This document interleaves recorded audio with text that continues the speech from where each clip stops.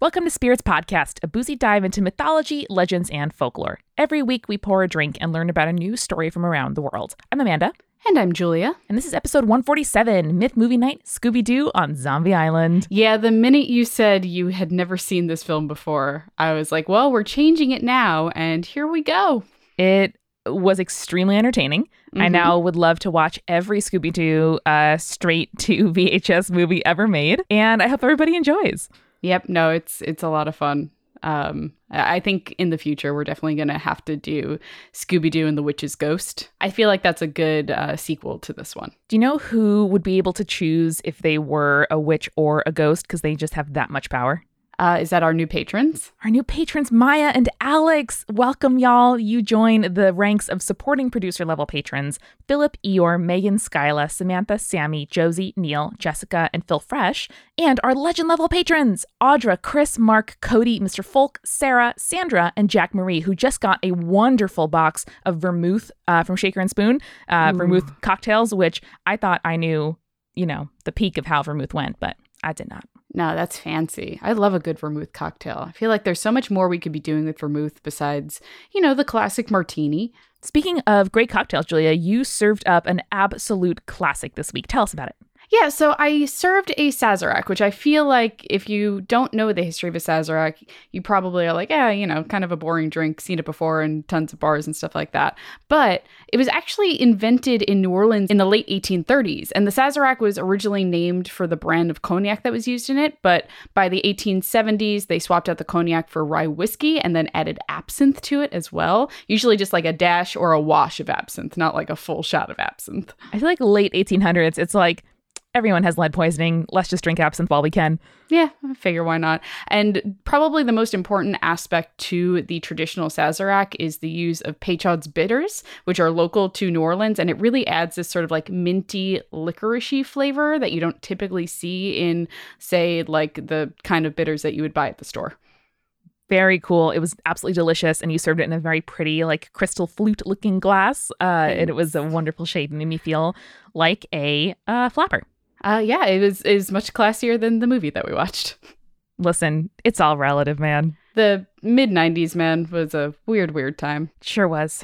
Well, Jules, once we finish watching through all of our Scooby-Doo made-for-TV movies, what should we be watching, reading, listening to this week? Okay, so it's the 10-year anniversary of when Community first premiered, which if you have not seen Dan Harmon's Community, please watch it. I think it's maybe one of the most influential to me TV shows that I've watched as an adult.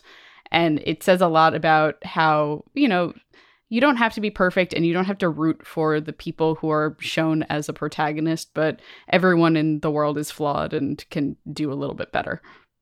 I love that so much. It also, as of recording, yesterday was the 20th anniversary of The West Wing premiering. And I cannot believe that Community started only 10 years after West Wing started. So much happened in that decade. Like, Jesus. So much. Oh, geez. Oh, boy. But yeah, it's a great show. All of it's on Hulu, so you can catch all 6 seasons. Beautiful. I love that so much. And, Community was a big influence on me as well.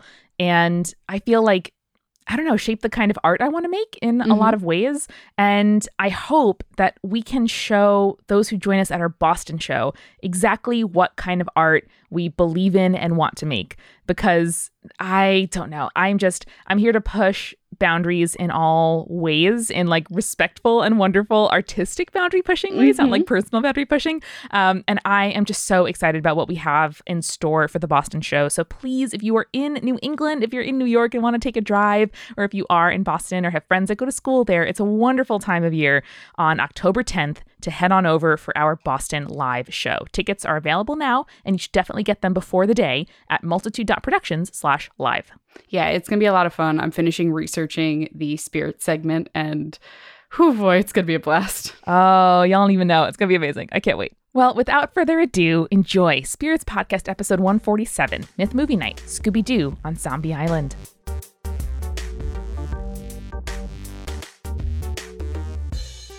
So last week on Spirits, during our Urban Legends episode, Amanda made a statement that I shouldn't have been surprised by, and yet I was. and we had to rectify it immediately. And it was that she had never seen Scooby-Doo on Zombie Island. Not once. Yeah, no, not ever. So that's what we did this week. We watched Scooby-Doo on Zombie Island. I sure did. And I watched it at home with my partner in life, love, and podcasting, Eric Silver. And you had so many wonderful opinions and interjections that I thought, let's just cut the middleman here. Let's just have you on as a Scooby-Doo expert and enthusiast. I am a Scooby-Doo expert and enthusiast. I love mysteries. Mm-hmm. I love taking down petty criminals. Mm-hmm. I love unmasking things and people and ideas. Okay. So I'm here for it. Fantastic. And you've seen this film before? I definitely have. Okay. I remembered all of this. I think I've seen it in like bits and pieces, but it's very much in like the Scooby-Doo canon, like post-cartoon when it was just like individual movies. So I'm 100% here for it. I didn't remember some of this stuff, which is ridiculous. It's like you can divide this movie into 3 distinct parts. Yes. The first is exposition. Mm-hmm. The middle is it's a mystery. Mm-hmm. Hijinks. Hijinks. Oh, it's a regular Scooby-Doo, but it's not. And then the end makes no sense. Yep. I'm so excited. All right, fantastic. So this is the 1998 direct-to-TV film Scooby-Doo on Zombie Island. To quote the Wikipedia page, it, quote, contains a darker tone than most Scooby-Doo productions and is notable for containing real supernatural creatures rather than people in costumes. You know who also said that? The 1-star Amazon reviews. Fuck you, 1-star Amazon reviews. I was looking at them, I'm like, why would anyone like this? And it's all parents would be like, my 3-year-old hated the real spooks. And also, too many confusing accents. That's true. There's a very many confusing accents in this film. So Scooby-Doo had been a little bit on the wayside when it came to productions of it. It had been a minute since they had a very successful Scooby-Doo TV show or really interest in Scooby-Doo. And then 1991 came around and Cartoon Network started running old episodes of Scooby-Doo. Did it really come out before the 90s? This came out, oh yeah, dude, it's like from the 70s. It's like the heyday of Hanna-Barbera. Yeah. I had no idea because it was on TV so frequently when we were kids in the mid to late 90s that I just sort of assumed it was contemporaneous. Those were all reruns, and I have a funny story about that later. Oh, all right. So, Cartoon Network starts showing all of these. Scooby-Doo becomes more interesting. They do another direct-to-video film of Scooby-Doo. It's pretty successful, but they decide, hey, we're going to really push the envelope and we're going to make Scooby-Doo on Zombie Island. Yeah. So they went back to try and get as much as the original cast as they could. The first snag that they came into was, one, a lot of the people had died since the original production. And then there was Casey Kasem. Okay. And Casey Kasem was the voice of Shaggy. What? Casey Kasem was the voice of Shaggy. Who is this person? Oh, Casey Kasem used to do like he was the countdown radio guy. Like he would pick out what the top hits are, and he'd be like, "I'm Casey Kasem." That was his legitimate voice, and so it sounds like Shaggy. So they tried to get Casey Kasem back, but he had recently gone vegan, and so he demanded that the character would follow suit and cut all meat and dairy from his diet. Fucking forgot about that. Did you watch? If you've seen the film, Shaggy eats a lot of meat, and also other things. Yeah, like a 3-foot tall meat sandwich. Mm-hmm. Yep, and then a lot of crawfish and stuff like that. Oh, yeah. And they had already, animated the film. Oh, no. So they couldn't really cut a lot of that. Oh, boy. Crawdads are a plot point in this movie. They are. You can't cut it out. You can't. That would be a substantial rewrite. So they tried. Casey would not budge on this whole thing. So they hired voice actor Billy West. Yes, I noticed that. Yes, Billy West, very, very good actor. Amanda, you might know him he plays a bunch of characters on Futurama. He was Stimpy in Ren and Stimpy. Oh. He played both Ren and Stimpy. My apologies. But What? Ren only from season 3 to season 5. Goodness gracious. Were they like, hey, this guy left. I don't know. Let's just pay the same guy the same amount to do double the work. Sounds like my first couple of jobs. You might also know him as the Red M&M. Oh. Yep, that's him. Really? Yep, that's Billy West. Oh, man. The casting of this. Listen, I just figured out that queer icon, not because he's queer, but because he's a queer icon, Mark Hamill is in this movie, which was the only casting thing that I cared about so far. There are a lot of very good voice actors in this film. Tell me more. So the rest of the team are just kind of other people. They got Scott Innes to play Scooby-Doo. Don Messick passed away back in 1997, the year before this came out, so he wasn't able to do it originally. They had just a bunch of random people play Daphne and Velma. And then Frank Welker is the only one that they were able to get to return from the original cast, and he played Fred. Right? Oh. And so he was really worried because he did the test for Fred in the studio, and the producers kept telling him, like, hey, dude, your voice is too low. You're doing your voice too low. And he's like, no, I'm doing it the normal way I always did. I am him. I'm like Fred. Like, this is just my speaking voice. And they're like, no, your voice typically sounds higher in the episodes. And so they went back and watched a bunch of the original episodes and realized that he was doing the voice correctly. It's just that when Cartoon Network started airing the episodes, they sped them up so they could fit in more commercials. What? So his voice sounded higher. What? Yes. I was going to say, well, clearly microphones have changed. Maybe they're more sensitive to the lower. No, it's just we need to get them down to 18 minutes Wow. instead of 21 or whatever. What a classic, like, boardroom man move. Like, hey, you know what? We can raise profits by 20% by running them at 1.2 speed. That's why I listen to all my podcasts at 1.5 speed. There it It is. gives the 'Cause I have podcast. to jam it into my head faster for more commercials. There it is. Yeah, it gives the podcasters twice as much revenue, right? And before anyone says anything, I don't actually do that. Thank This you. is a comedy podcast. Yes, that is true. So with that background in mind, I think we can get into the episode. I would like to say Velma sounded like a grandma, which Yeah. was confusing. Yes, I'm sorry. That's typically, I mean, they kind of make her like that typically in the episodes. She's more just a nerd. No, but like she's a nerd. Yeah. But she sounded like a grandma. She You did. said that. You said in the middle while we were listening, while we were watching, you were like, why does Velma sound so weird? And I'm like, I know. Because the voice actress who played Velma had only played her once, and it was in a Johnny Bravo, either Johnny Bravo or Johnny Quest. I have to double check. Johnny Bravo. Was it Johnny Bravo? Because in Johnny Bravo, there were a bunch of... so Yeah, this what? is a fun thing. So it's funny that, spoiler alert, Velma ends up with a lawman at the end of the Yes. movie. Weird. But on Cartoon Network, they were doing like a bunch of Crossovers. inter-cartoon crossovers. And this I remember that, yeah. And the one that they did there, it was like canonically, Velma and Johnny Bravo were dating, Okay. which was Yes. bananas. So that's the only other part where this woman played Velma was in that crossover episode before she did this role. Well, that's a pull for Johnny, I think. Yeah, he's a lucky bastard because Yeah. Velma's great. Well, he had a lot of feminists in his life telling him to get his shit together. Yeah. So Thankfully. So let's open up. So we open on a creepy castle in the rain, sure. And the orchestral setup is actually really nice. It kind of slaps. it And definitely does. it's very different from the rest of the music in the show. Yeah, they also have like a Smashing Pumpkins cover of the Scooby-Doo theme. So It's not Smashing Pumpkins. It's Third Eye Blind. sure is. Yep. I was thinking even older than the very 90s band that it was.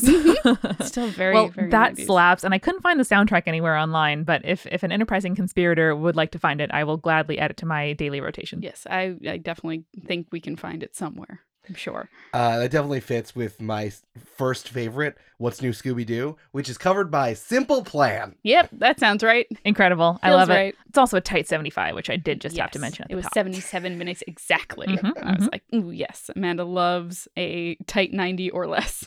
Yeah. I also really appreciated how we, as you're saying, Julia, like have a very creepy scene, a traditional castle, Scooby-Doo capers, and it ends up being a framing device. Like this is the end of an episode pretty much, which ends up being a memory Daphne's recalling on a talk show, Mhm. which, you know, we love a framing device. And I thought that was really wonderful. Yes. And I think it's important to note only because it's my favorite part of every Scooby-Doo one, where it's they unmask the person and then they tell you it's the blah, blah, blah, and he was doing blah, blah, blah. So in this opening scene, it was the real estate agent who was printing fake money in the basement. So good. Isn't that good. what real estate just is, though? Yeah. Am I right? Yeah. Mr. Beeman! Where did his name was Mr. Beeman, too. Was it? Oh, which was Jesus. great.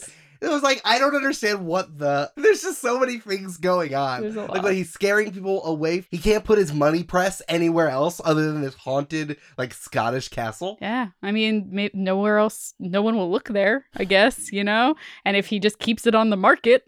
And, you know, printing money in a cold and wet space is really advantageous. Yeah. In my head, it was in Europe, it was like in Scotland or in the UK. So I'm Mhm. like, oh, keep making pounds. I'm sure they'll be fine in the future. Are you sure that there's not giant haunted houses and haunted castles like that in the United States? They're not like that. Yeah, not like that.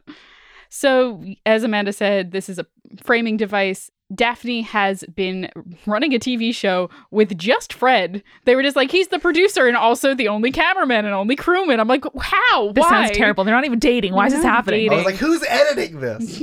Apparently Fred. In camera. Listen, he has iMovie in his camera. Yes. So the gang has been separated for a year now. Shaggy and Scooby are working as customs agents. Terrible. Very good. At an airport. Very good job for them. Till they eat all the contraband. Yeah, that's the problem. Get fired. And then Velma is running her own like mystery bookstore. Very good very idea. Good. Yeah. I love it. And then Fred kind of just calls the gang all back together because they're going to do a ghost tour because Daphne is like, we spent a lot of time unmasking fake ghosts. I want to find a real one. So I don't understand what was Daphne exactly getting at. So it was like, does she want to be famous? Does she want to find ghosts? Or does she want to have a famous TV show? Because I didn't really understand. Because if she was the whole time, and then there becomes the montage where they keep unmasking ghosts. Wonderful montage. Yeah. But it's like New Orleans flavored. Mm-hmm. And she's disappointed by it every single time. But like, why wouldn't she lean, if she was like an influencer and she was like leaning into her own celebrity, why wouldn't people still love her for doing the thing? Mm-hmm. I don't understand why it was a problem that they weren't real. I think she's been doing the thing for a while, and then she had this idea and she wanted to be like, I'm going to prove that ghosts are real. And Fred's like, sounds good. And they just went to do that, I guess. I don't think there was...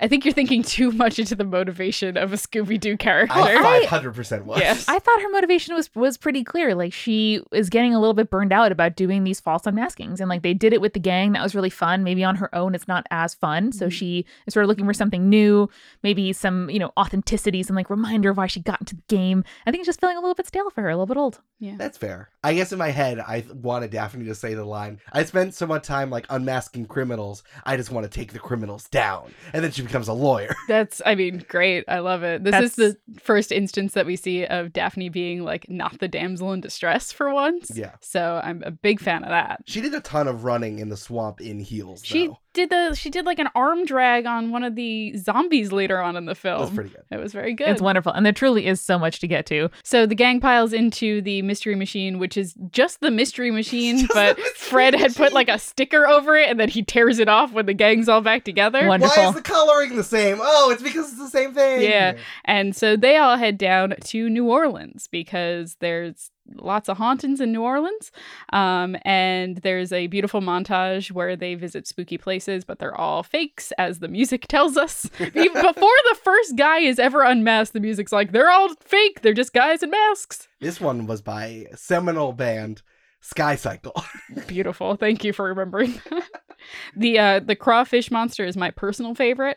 Yeah, that one was extremely good. Yeah. I would watch that montage again. Like, I would just put it on YouTube while I'm getting ready in the morning. And the music, it's a banger. It's extremely good. It made me feel like making a playlist that starts with Monster Mash. Not necessarily for Halloween, just for fun. Fair enough. I appreciate that. I respect that. So they finally get to New Orleans. We see the gang kind of like hanging out in the French Quarter, and they meet Lena, who is played by Tara Strong. Oh. Really? Yeah. So this explains something larger here, which is just like Scooby-Doo got the cash. Yeah. And they're like, hey, any voice actors that are around, if you just want to like hop on here. I like that Lena, you could tell that she's mysterious because she has hoop earrings. Of course, obviously. Yeah. Some problematic gesturing happening here with her characterization. Yeah. That's for sure. I do appreciate the like constellation of accents that we have going on here, because Lena is just like hard Southern accent. Just straightforward. Even if you're in New Orleans, you're just a Southern lady who's hanging out At here. like a cotillion. Yes. When we meet Simone later, she just is straight French accent. Exactly. There's no mix. And then there's our friend Mark Hamill. Yes. We'll talk about all of the accents going into it once we meet the characters. But so they meet Lena. She is a chef on Moonscar Island, which she says is super haunted. And Moonscar! And basically invites the gang over there. And then Velma looks it up on their database, Loved it. which is what, the internet? I'm not sure. I love it so much. And she's like, oh, there have been strange disappearances there. Let's go. They have Monster J Store in the back of the van. I was asking myself, like, what access does she have that like national criminal databases weren't? Like, I don't think the national criminal database like CODIS was a thing right now. And also, I don't know why she would know that. And then cops wouldn't be like looking into these mysterious disappearances, but then they were. Yeah, they were. Haha. Haha. There you go. Foreshadowing. So they follow Lena onto the ferry. Oh wait, I forgot about this. Oh, sorry. Go ahead. Before we get to this, I also love that Lena's just a chef. Yep. Because the only way to get Shaggy and Scooby to do anything is Food? to be like, hey, there's food here. Come with us. There's food. It's like they play them both as so stupid. Mhm. I cannot get over They it. are, though. They are, but not even enough like they're like dumb as rocks. Yeah. Which comes up various times. Yep. But it's just like, hey, Shaggy and Scooby, I know that you like eating in this place, but in this other place, there is also food. There are hot peppers there. Oh my god, the hot peppers. So they decide to follow Lena to Moonscar Island. They have to take a ferry, in which we're introduced to Jacques. Jacques, my favorite character. Do you know who Jacques is played by? Yeah, Jim Cummings. Jim Cummings, who also played a Cajun character in Princess and the Frog. Yes. I saw that and I was like, good on ya. I hope the accent improved. Yes. Because he leaned hard into that Cajun accent. It's about the same. Okay. But Jim Cummings is a man of many, many, many voices. So this is just one thing in his repertoire. It's definitely like in that list of like special skills in his resume. That's all he does. Yeah. It's just different voices. I guess I was so thrown off by how Cajun he was going to be because Lena wasn't. Uh-huh. So I'm like, okay, we got Southern people, and then Jim's like, oh, let's get on my ferry, and I'm like, what is happening, Jacques? I'm like, this guy is a bad guy because I do not understand anything he's saying. Okay. So they found you lay. Let's get on the ferry. Alright, so they get on the ferry. Lena reacts poorly when she sees Scooby because her employer keeps cats, is the phrase she uses. I'm like, Yes. hate that phrase. Hate that phrase a Don't lot. like it a lot. Yeah. This is the first instance where they say a dog, and Scooby says, dog, where? Which, don't worry, will happen 3 more times throughout the film. Rule of 3, Amanda. No, it happens 4 times. Oh no. They kept It's 75 minutes. That joke happens 4 times. so they also meet the weird catfish that Mark Hamill is obsessed with. Which, I also pointed out, I think this is the first catfish I've ever seen animated. And, I just appreciate that. Yeah. All right. Yeah. Fair. Sorry, her name's Big Mona. Yeah, please. sorry. Big Mona. Well, please, let's name the epic catfish. So the Big Mona accidentally makes or purposefully makes Scooby and Shaggy fall off of the boat into gator-infested waters, where they're saved by a Crocodile Dundee looking motherfucker named Snakebite. Mark Hamill! Played by Mark Hamill. Snakebite, it was like Scruthers? Snakebite Scruggs. Oh, Snakebite Scruggs. I was like, mwah, these names. Mwah, mwah. He also has a hunting pig named Mojo. Oh, I He love does. Mojo. He Mojo's does. great. It's a very good name for a hunting pig, It though. is. It's very good. Also, wild pigs are extremely dangerous. Yes, they He are. was dangerous. He had like tusks. He like chases after them and almost kills them later. Yeah. So like I thought it was like a boar. 'Cause Yeah, he's no, like, it is. I was like, oh, by the way, I own a wild animal that kills people in Macbeth. They No. kill humans sometimes. Yeah. Oh no, I confused Macbeth and Game of Thrones. Okay. Yeah, that's fair. I thought that Baratheon and King Duncan were Sure. the same. Mhm. Right, I bet the overlap of people who identify with Robert Baratheon and people who have played King Duncan in community theater is The same. is significant. It's yeah. it's a circle. It's If a it was a circle. Venn diagram. But yeah, he called it a hunting pig, so I'm just gonna go with that. I don't want to spoil this because it's a 1998 movie, but Snakebite has no bearing on the actual plot. Nope. So when Mark Hamill showed up, I'm like, oh, if you like can recognize, I mean, he does have like evil person voice, Mhm. especially Mark Hamill did the Joker Mhm. in the Batman animated series. Mhm. So it's like, if you recognize that, it's like, oh, this is a bad man. Yes. He is going to be the villain. But then since he's trying to catch a catfish, it's a literal red herring. Yes. Yes, it is. Well, the whole point of a Scooby-Doo thing is you introduce at least 3 or 4 people who are not the bad guys. Yeah. So that you get thrown off the trail. Well, I don't even know if we meet 3 people who aren't the bad guys, but We meet 2. that's true. Totally. I don't want the people we meet. We just meet 2. Hey, the guy who was making po' boys for Shaggy and Oh, Scooby, yes, of not a course. bad guy. Frankly, Yes. the ghosts too. And I guess a lot of the ghosts weren't bad guys, though many of them were Confederate soldiers. So Yeah, not great. Jury's out on that we one. need Not to get great. back to that because Okay. I had so many We'll come questions before the what exactly is happening dump at the end of the movie. So we get to Moonscar Island. The road is super bumpy. We come across the plantation house, which is, oh boy.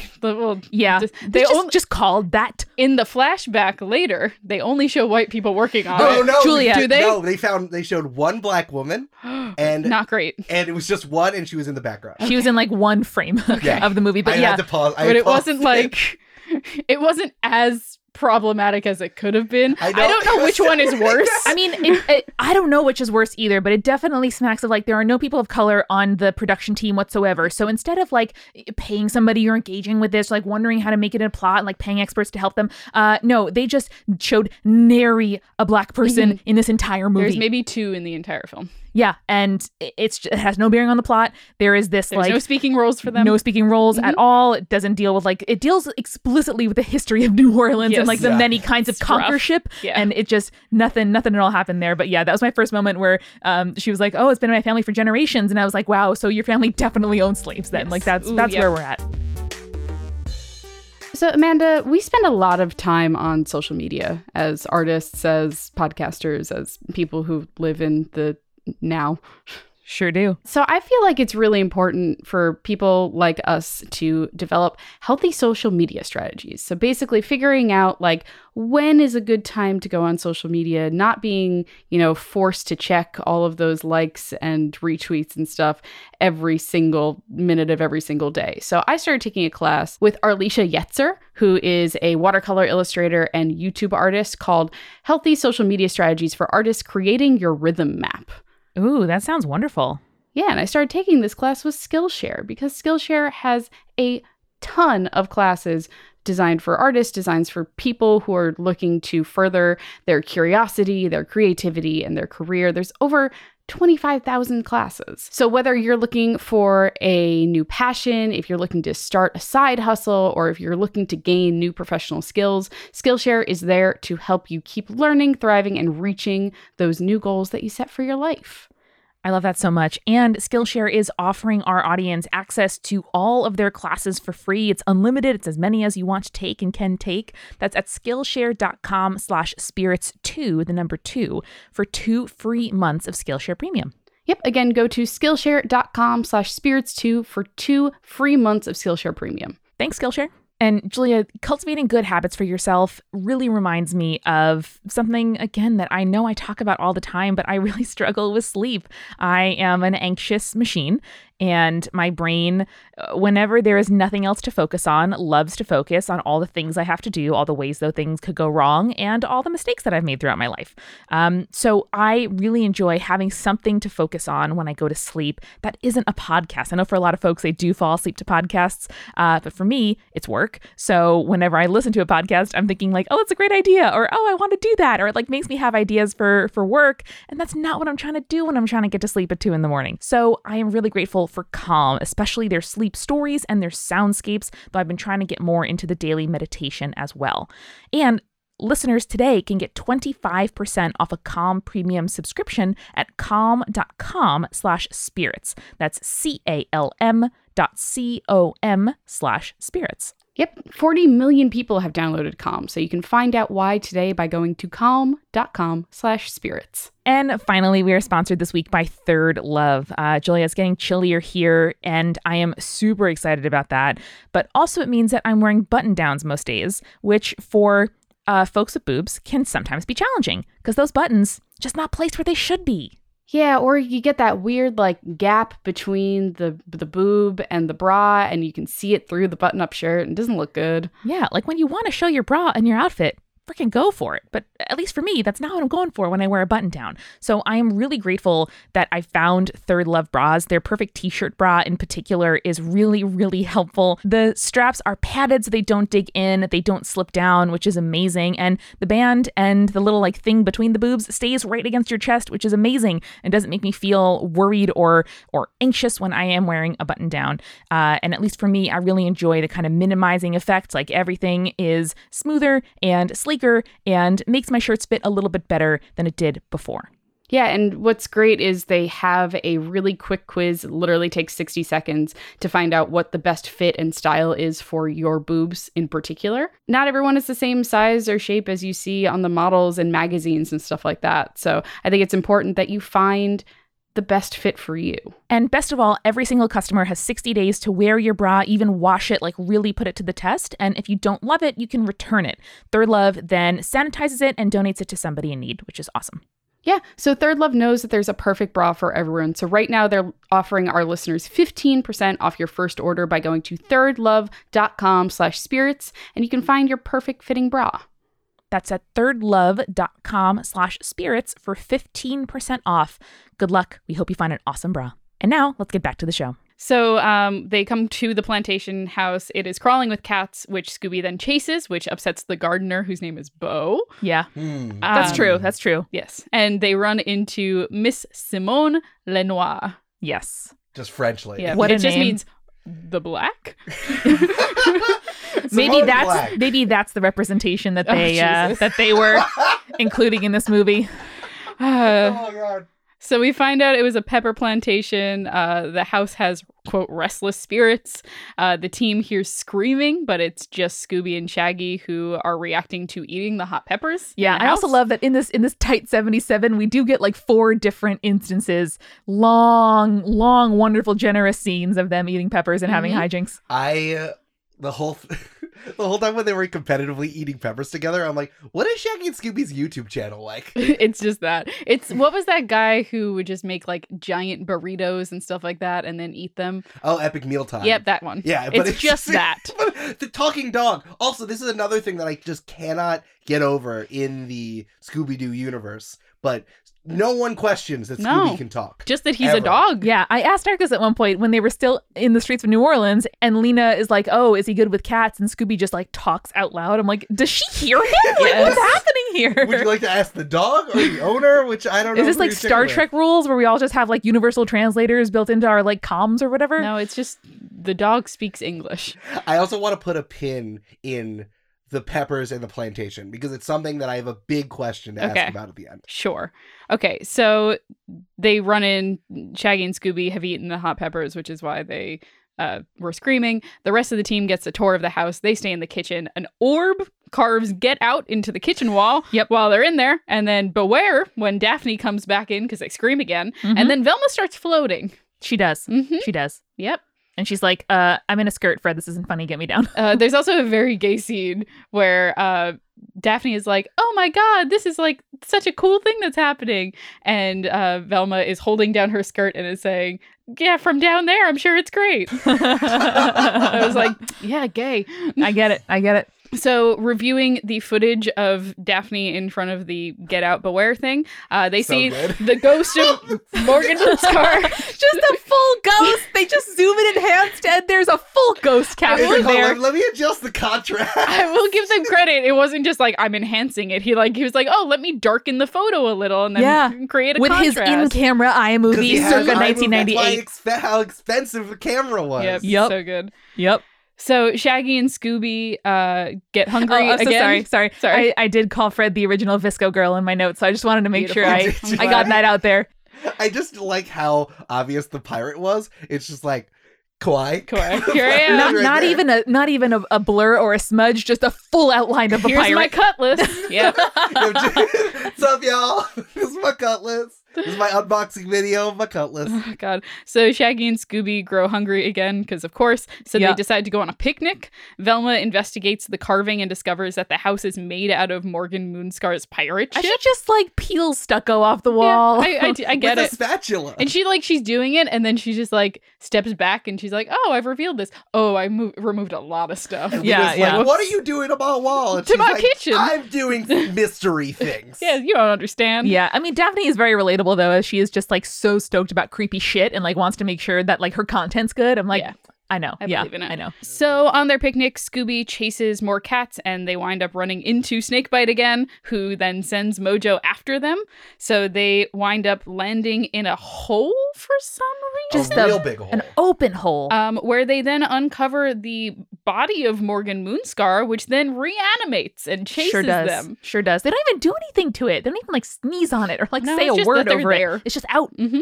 This is the question I have for you, Julia, because I Mhm. knew it was Zombie Island, but I didn't remember how zombified everything was. Yes. So this spirit was like going around the body, put decayed flesh onto the skeleton, and then it was a zombie. Yes. That is highly untraditional. Yes. Like the body is usually animated by different means. Yes, and it's typically a new dead person when Exactly. if we're talking traditional hoodoo voodoo zombies. Right. And Yes. at the end, it kind of makes a little more sense because it's more about the spirit itself. Sure. And the fact that we see the spirit a lot because it's green and it flies everywhere. Mhm. And also sometimes it turns into a pirate ghost. Yep, sometimes. Because of course it's not Scooby-Doo and the pirate ghost. Nope. It's Scooby-Doo on Zombie Island. It could be Scooby-Doo and the Werecats, but that would give away too much of the plot. That would be probably Yeah, best. we do get like a very, they're called zombies because there's a skeleton that was reanimated, but Mhm. it's like it's a reanimated skeleton, you Yeah. know? That's just But I mean, how it like, is. because it has flesh on it, that makes it a zombie. Like, if we're Right. talking about the classical, like, if we're not talking about traditional, we're talking about like pop culture zombie. George Romero Yeah. version of zombie and onward. Yeah. Right. That's why I thought it was weird that they put decayed flesh back on the skeleton. Right. That was weird. I mean, more traditionally they would be called ghouls Right. rather than zombies, but because we're in New Orleans, they have to be zombies, I guess. We're not gonna. I think this production team has a lot bigger questions that we Yes. need to This is interrogate them with. the lowest monster question. Yeah. So, fleeing from the zombies, Scooby and Shaggy manage to escape, but they run into the gardener Bo, They who's do. being creepy I elsewhere. will say that during some of these chases, they do have like a soft focus style that they put in, Mhm. where like the like fictional camera angle, will sharpen on someone in the background, and I just really appreciated that. I haven't seen that in much animation, and it was really cool. Bo's also cut. Bo's so He ripped. has like hard angles. He's played by one of the guys who did the original Teenage Mutant Ninja Turtles. Nice. I can sense from his artistic soul. A better reveal was that Bo was a Teenage Mutant Ninja Turtle. Would have been better. Anyway, so they are forced to stay on the island for the night because the ferry doesn't run at night. Classic, Sure, why classic. But like they own the ferry. not? I know. Well, I wasn't like, Jacques works for the city of New Orleans. Jacques works on his own. It's like you're going to one house on one bayou. I feel like you could run the ferry if you I'm want. sure he has other stops. Yeah. All right. So Shaggy and Scooby see the Confederate colonel ghost in their room. Velma finds basically like a property of label on the back of the mirror, because why not? As Roman Mars says, always read the inscription. And then Simone tells them that this used to be a Confederate barracks and that they existed on the Yeah. island. Okay, this is another question. Okay. At which point I was like, yes, let's layer on more like unspoken echoes of white supremacy and slavery that are Mhm. only unspoken because you're not speaking about them. Yep. And like, I'm not a U.S. history aficionado, Twitter, so shut up. But I'm just like, why do you need a fort in the middle of the bayou in Louisiana? I don't know. Don't know. man. It Also, just- didn't you look up something about Louisiana during the Civil War? Yeah, it was like annexed by the Union pretty quickly. Yeah. But who knows about the timeline here? There are again broader questions we have about the timeline. as a port city, I imagine that's true. yes. Maybe they were doing like weird guerrilla warfare tactics. I don't know. It makes sense. In the It was bayou. It was just in the bayou. Yeah. And I'm like, I don't know how this is related to like... Louisiana did secede, so there was a brief period of time of like 2-3 years when they were not Sure. under the Union. I just didn't think it was like staffed up enough to be like in a plantation that's only accessible Yes. by ferry. Yes. That it was worthwhile enough. I agree. It was puzzling. So Scooby and Shaggy eat in the mystery machine because Scooby keeps chasing the cat, so they can't sit down for regular dinner. Yeah, but being the in a cat- state of constant terror in 2019 also makes me hungry all the time. So. Oh, I love that. That was a good screenshot. But they decide to move the car because the cats keep bothering them. They're like Yeah. in the trees and on top of the car. And anyway, it's The first wild thing the thing I was thinking, I was like, Shaggy, do you have a license? No. I don't think I've ever seen He's- Shaggy drive before. He's too high all the time to drive. I don't know. Somehow Scooby got a work permit, so the sort of like licensing He's a situation. dog. He had a vest on. That's true. It wasn't like they hired him as Those a dogs, customs they have to official. pass exams Yeah, though. all right. Scooby can This also is- talk, which is helpful for 1990. Listen, pre 9/11. I was gonna say. Was working, just work in the airport, wherever you want. It's just a dog. He just had to sniff out Just cheese. a volunteer corps. Yeah. Anyway. So, meanwhile, Daphne still believes that there are ghosts, while Fred and Velma are just like, yeah, it's probably just a guy in a mask. Yeah. Which is always the case. So Yep. I don't blame them for not believing. Scooby and Shaggy are then attacked by zombies in the bayou and attempt to escape in the Mystery Machine, but it becomes stuck in the mud, and they're again found by Bo. Yep. Bo just keeps showing up when the zombies show up. Oh no. So the gang hears the screaming and goes to investigate. Velma and Fred suspect Bo, so they split up. Velma goes with Bo because Fred is jealous that Daphne thinks Bo is cute, I think. It's weird. But Fred also says that Lena is cute. Yeah, I know. Explicitly. It's weird. They have that thing where they're like telling each other how cute someone else is, but hoping they're going to say that each other is cute, but Yeah. they're just not communicating. Guys. So they split up to find Scooby and Shaggy. Bo saves Velma from quicksand. 'Cause Yes. why not? You 'Cause- got to have quicksand in a Scooby-Doo. Of course. Fred and Daphne find the Mystery Machine, and then they find Shaggy, Scooby, and a zombie. They then attempt to unmask the zombie. Very good. So this was another question. Another question I Go had. So ahead. now it's established that it is a zombie. Mm-hmm. But the zombie was like knocked out but how does a zombie lose consciousness? And then all of a sudden when all the other zombies showed up, and I guess the spirit comes through and animates the zombie, then it like wakes up. Because like they're all fucking around with the head. So we saw the thing when they're fleeing from the zombies in the Mystery Machine. They like managed to throw one off the van and it hits a tree and then it stays there for a second. Right. And then it gets back up. So at this point, Daphne had arm dragged the zombie onto the floor. So I think it was just like stunned for a moment. And then that's figured. why they try to unmask it. I figured, and again, this is like not a zombie, more like an animated body from a ghoul. Yes. But it's like the green spirit needed to be around to put the spirit in the Moonscar's zombie. spirit. Then yes, exactly. We also see here that the bodies that are being animated hail from different time periods. So we Yes. see like a torso with a camera, more modern, Mhm. and folks kind of everywhere in between. The So- pirates, I think notably, it's the tourists, the pirates, and then the Confederate soldiers. Confederate. I think there were some Union ones in there too, because I saw gray and blue. Could be. Soldiers Probably. from the Civil War. Yes, exactly. Cool. That does make sense, though. If there was a battle down there, that does make sense. Sure, zombies would be there. But at this point, it makes absolutely no sense. They don't reference why there are different types of zombies. They're all just zombies. Yep. It's revealed later. It is. That is one thing that I felt satisfied about because the whole time we were like, why is that guy have a camera? Fair. Were these reenactors? Like, are these real pirates? What's happening? So they split up again, fleeing from these zombies. They lose each other in the process. Shaggy and Scooby find clay voodoo dolls in a cave, and they're voodoo dolls of, Why not, of Julia? just Fred, Velma, and Daphne. Why not? Yes, because why not? So they end up picking them up, and the team elsewhere is involuntarily like picked up, start like hitting and slapping each other on accident. Classic Classic. paper. Very good. Love There's it. one where just Velma just right hooks Bo, and it's very good. I'm just like, all right, cool. Love that. Velma's like, I'm obviously not doing this. And Bo's like, Gardner. I'm a gardener. Eventually, Shaggy and Scooby are forced to leave the dolls behind because they are chased out of a cave by a bunch of bats. Oh, that's right. Okay, so Yes. this is the cave. Yes. This is a classic Scooby-Doo thing that Shaggy and Scooby accidentally fall into where bad things are happening. Of course. I love that. That it's just like, here's a cave that's easily slide intoable. Obviously, And I'm gonna like figure all out, caves. I'm gonna figure out a major clue. There we go. So they all run back to the house following the sound of screaming, where they find that the power's out in the house. Sure is. We're getting into the like climax of the movie at this point. Fred finds a trap door in the stairs, by falling Gotta. through them. Great place to find a trapdoor. And he finds Lena. Lena says that zombies dragged Simone away, which makes Velma suspicious because she looks at the footprints but doesn't say anything yet. So she confronts Lena later as they kind of make their way down this creepy hallway that's underneath the house for some reason. Explicitly a Confederate stronghold. Yeah. And so Simone... Just because, guys, they didn't have to make that choice. Just why is this happening? So confused.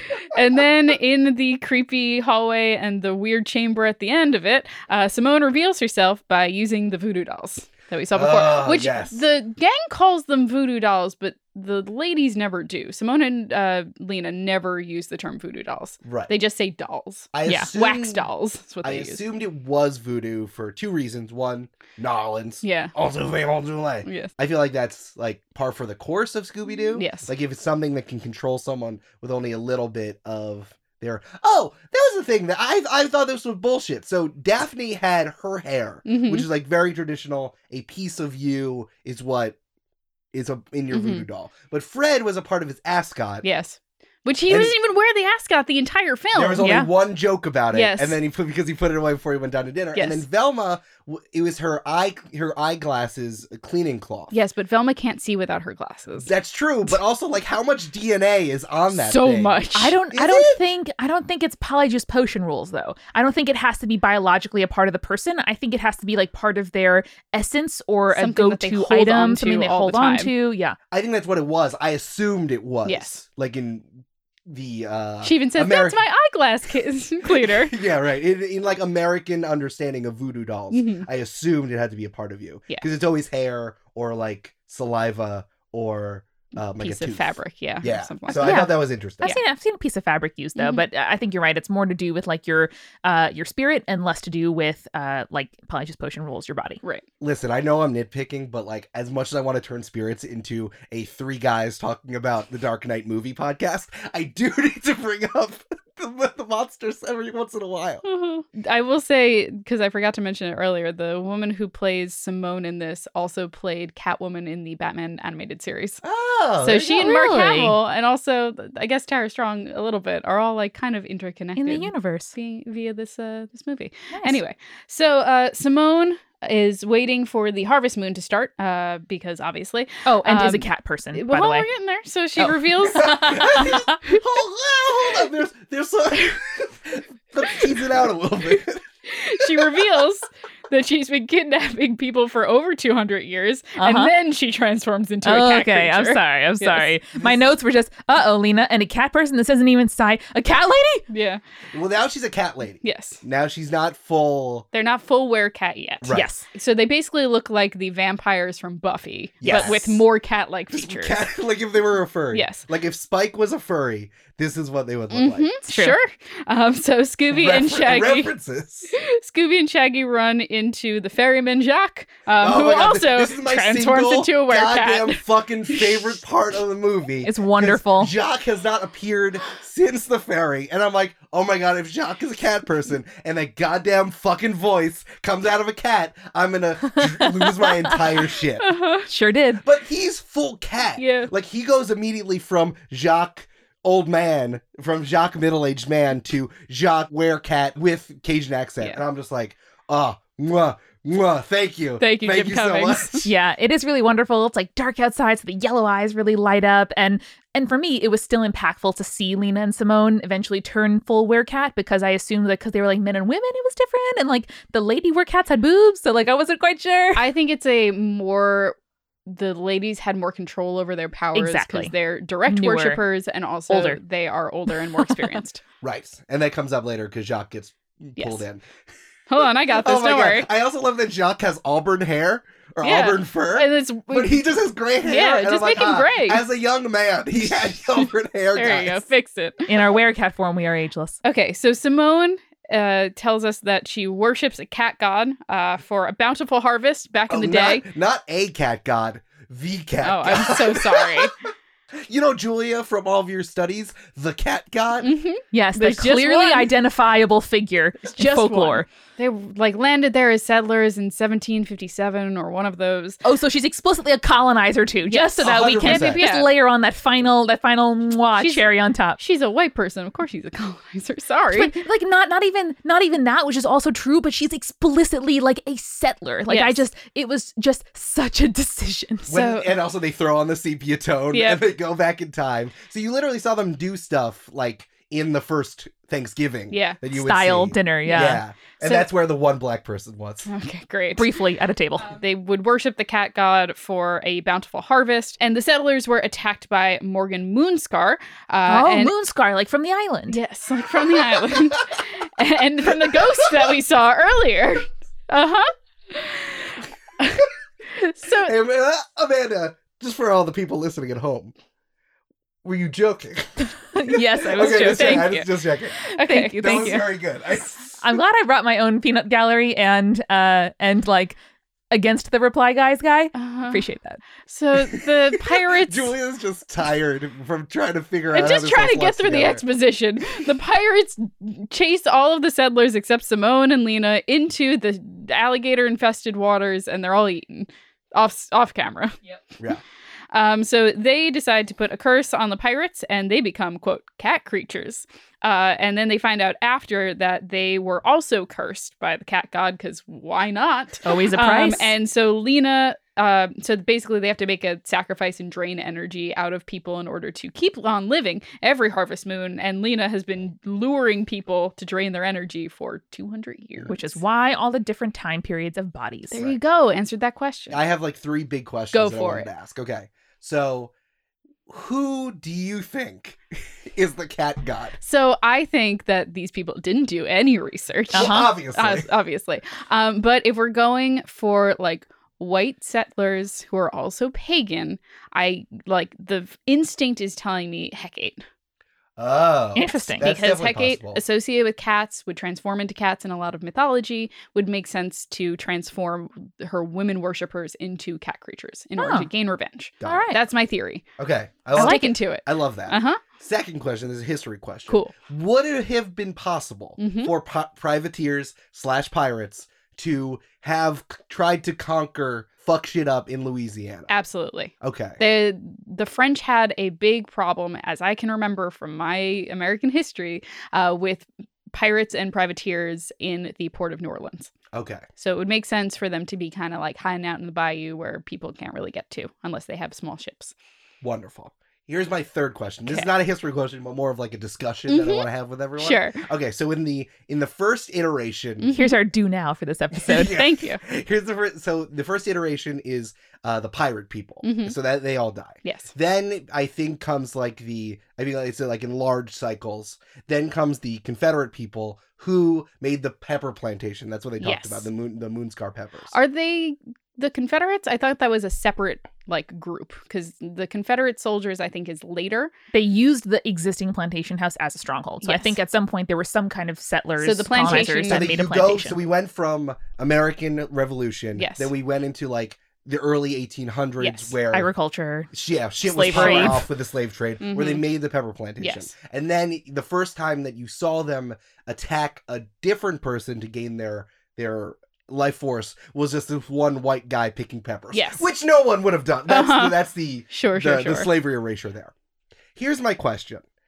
Shaggy and Scooby are eating pickled plantation peppers Uh-huh. the entire time. Say that quickly, please. Shaggy and Scooby pickle plantation peppers. Okay, Shaggy and beautiful. Scooby eat pickled plantation peppers.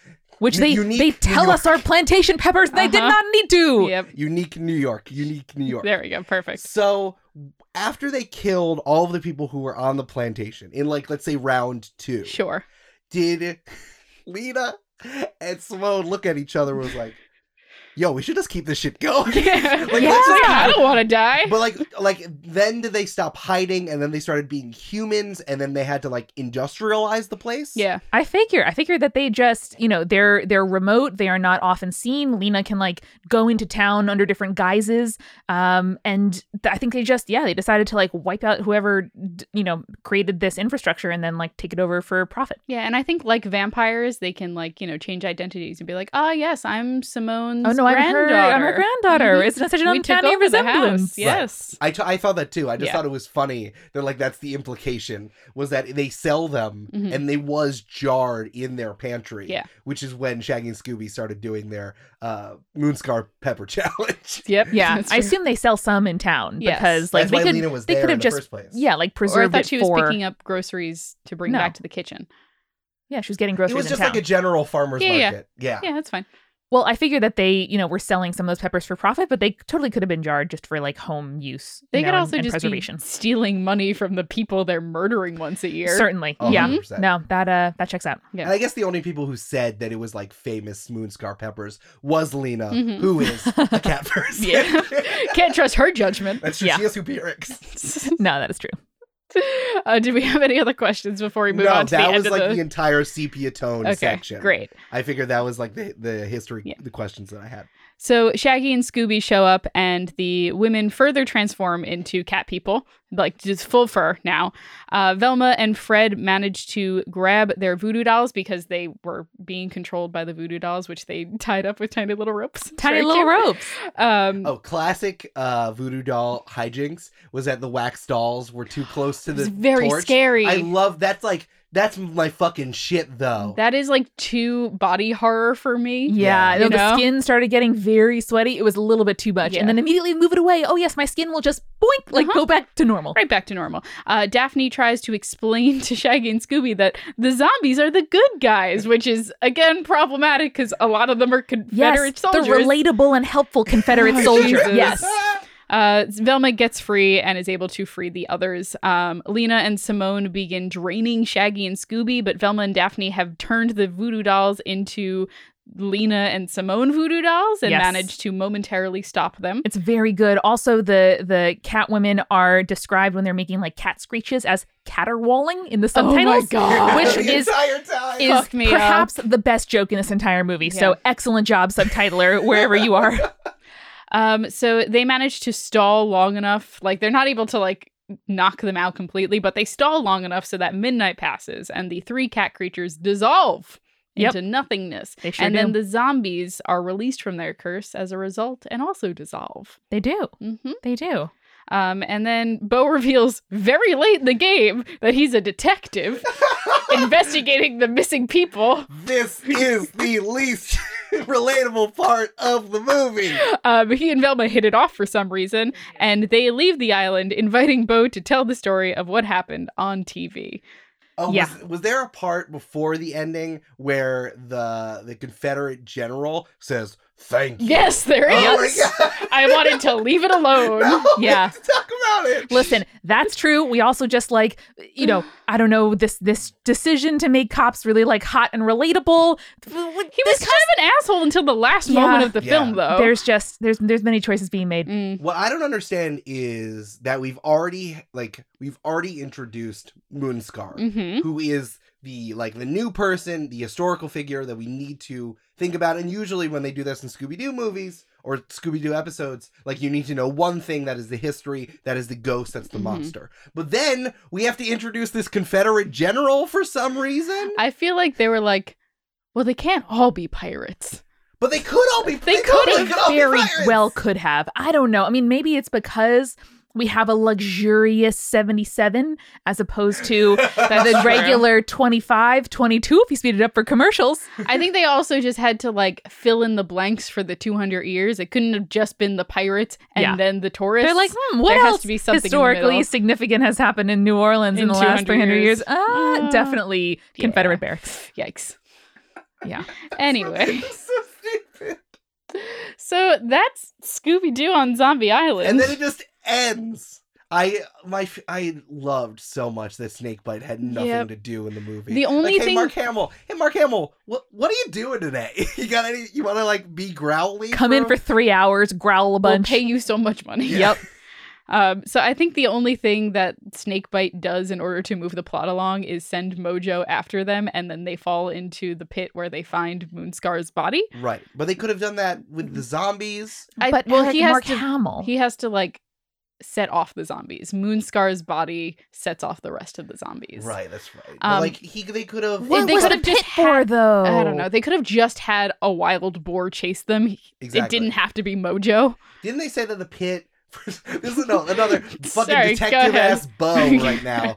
The reason with the pit, it was that he was trying to dig up the bodies so he could figure it out, and it still was huge. It was like a 10 by 10 by 10 foot cube. Also, the body was there. If you just fucking looked, the hand was there. It was just off to the side. I know, not a good stratagem for when you're like undercover and there's no, like crime scene investigative team there. Bo's a bad detective. Bo, I don't know. Bo is eye candy for Velma, and and also Daphne. And also Daphne. That's true. I do really appreciate, though, that Daphne is very like career oriented. She's thinking about her content. You know, she's thinking about like branching out. She is. And like trying to, she'd be an influencer. Exactly. Like she's trying to make kind of a step 2 for herself. Oh, I'm sorry. There were 2 black people in the movie. It was the anchor. woman. Yeah. It was the anchor in the beginning. So there's 3 then. No, those were the 2. No, there's a 3rd one because there's just a black man who walks through the farmer's market. Yes. Okay. Adequate representation. Very close up, and then everyone else behind him is white. And you're like, okay. I don't love that we need to count it. Like that, Yeah. I don't... Yeah, it's not great. Anyway, so besides the problematic stuff about racism and the slave trade and the Civil War, what did we think about Scooby-Doo on Zombie Island? I thought it was baffling for all of those reasons and distracting, but also incredibly entertaining. And it made me want to rent all of the other Scooby-Doo movies right away. I definitely want to see the Cyber Chase one. Gotta do it. 100%. It was fun. I like Scooby-Doo. I had a great time. I was glad that I could experience this with Amanda. I totally forgot about the cat people. I wish that they had done a different title, but I kind of like that it's the bait and switch. And I'm sorry to all the moms and dads who put this on for their 3-year-old. And it was very scary. Had nightmares. The next one we're definitely going to watch at some point is Scooby-Doo and the Witch's Ghost. The Witch's Ghost. The Witch's Ghost. It Not takes just place a in witch. Salem. A ghost? Yep. Two monsters on top of each other. Yes. Om nom nom nom nom Om nom nom. Much like zombies and also cat creatures. It has both. Love it. And as they say in New Orleans, oh ho ho, my name is Jock and you can get all over. Also to stay creepy. Stay cool. Thanks again to our sponsors at calm.com/spirits. You can get 25% off a Calm premium subscription.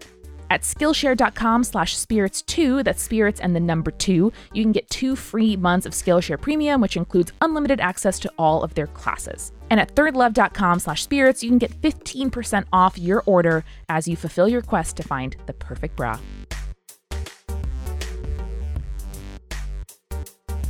Spirits was created by Amanda McLaughlin, Julia Shafini, and Eric Schneider, with music by Kevin MacLeod and visual design by Allison Wakeman. Keep up with all things creepy and cool by following us at Spirits Podcast on Twitter, Instagram, Facebook, and Tumblr. We also have all of our episode transcripts, guest appearances, and merch on our website, as well as a form to send us your urban legends at spiritspodcast.com. Join our member community on Patreon, patreon.com/spiritspodcast, for all kinds of behind-the-scenes stuff. Just $1 gets you access to audio extras with so much more available too. Recipe cards, director's commentaries, exclusive merch, and real physical gifts.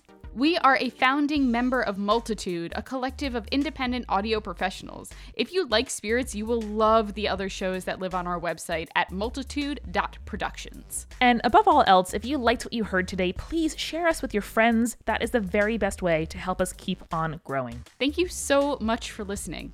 Till next time.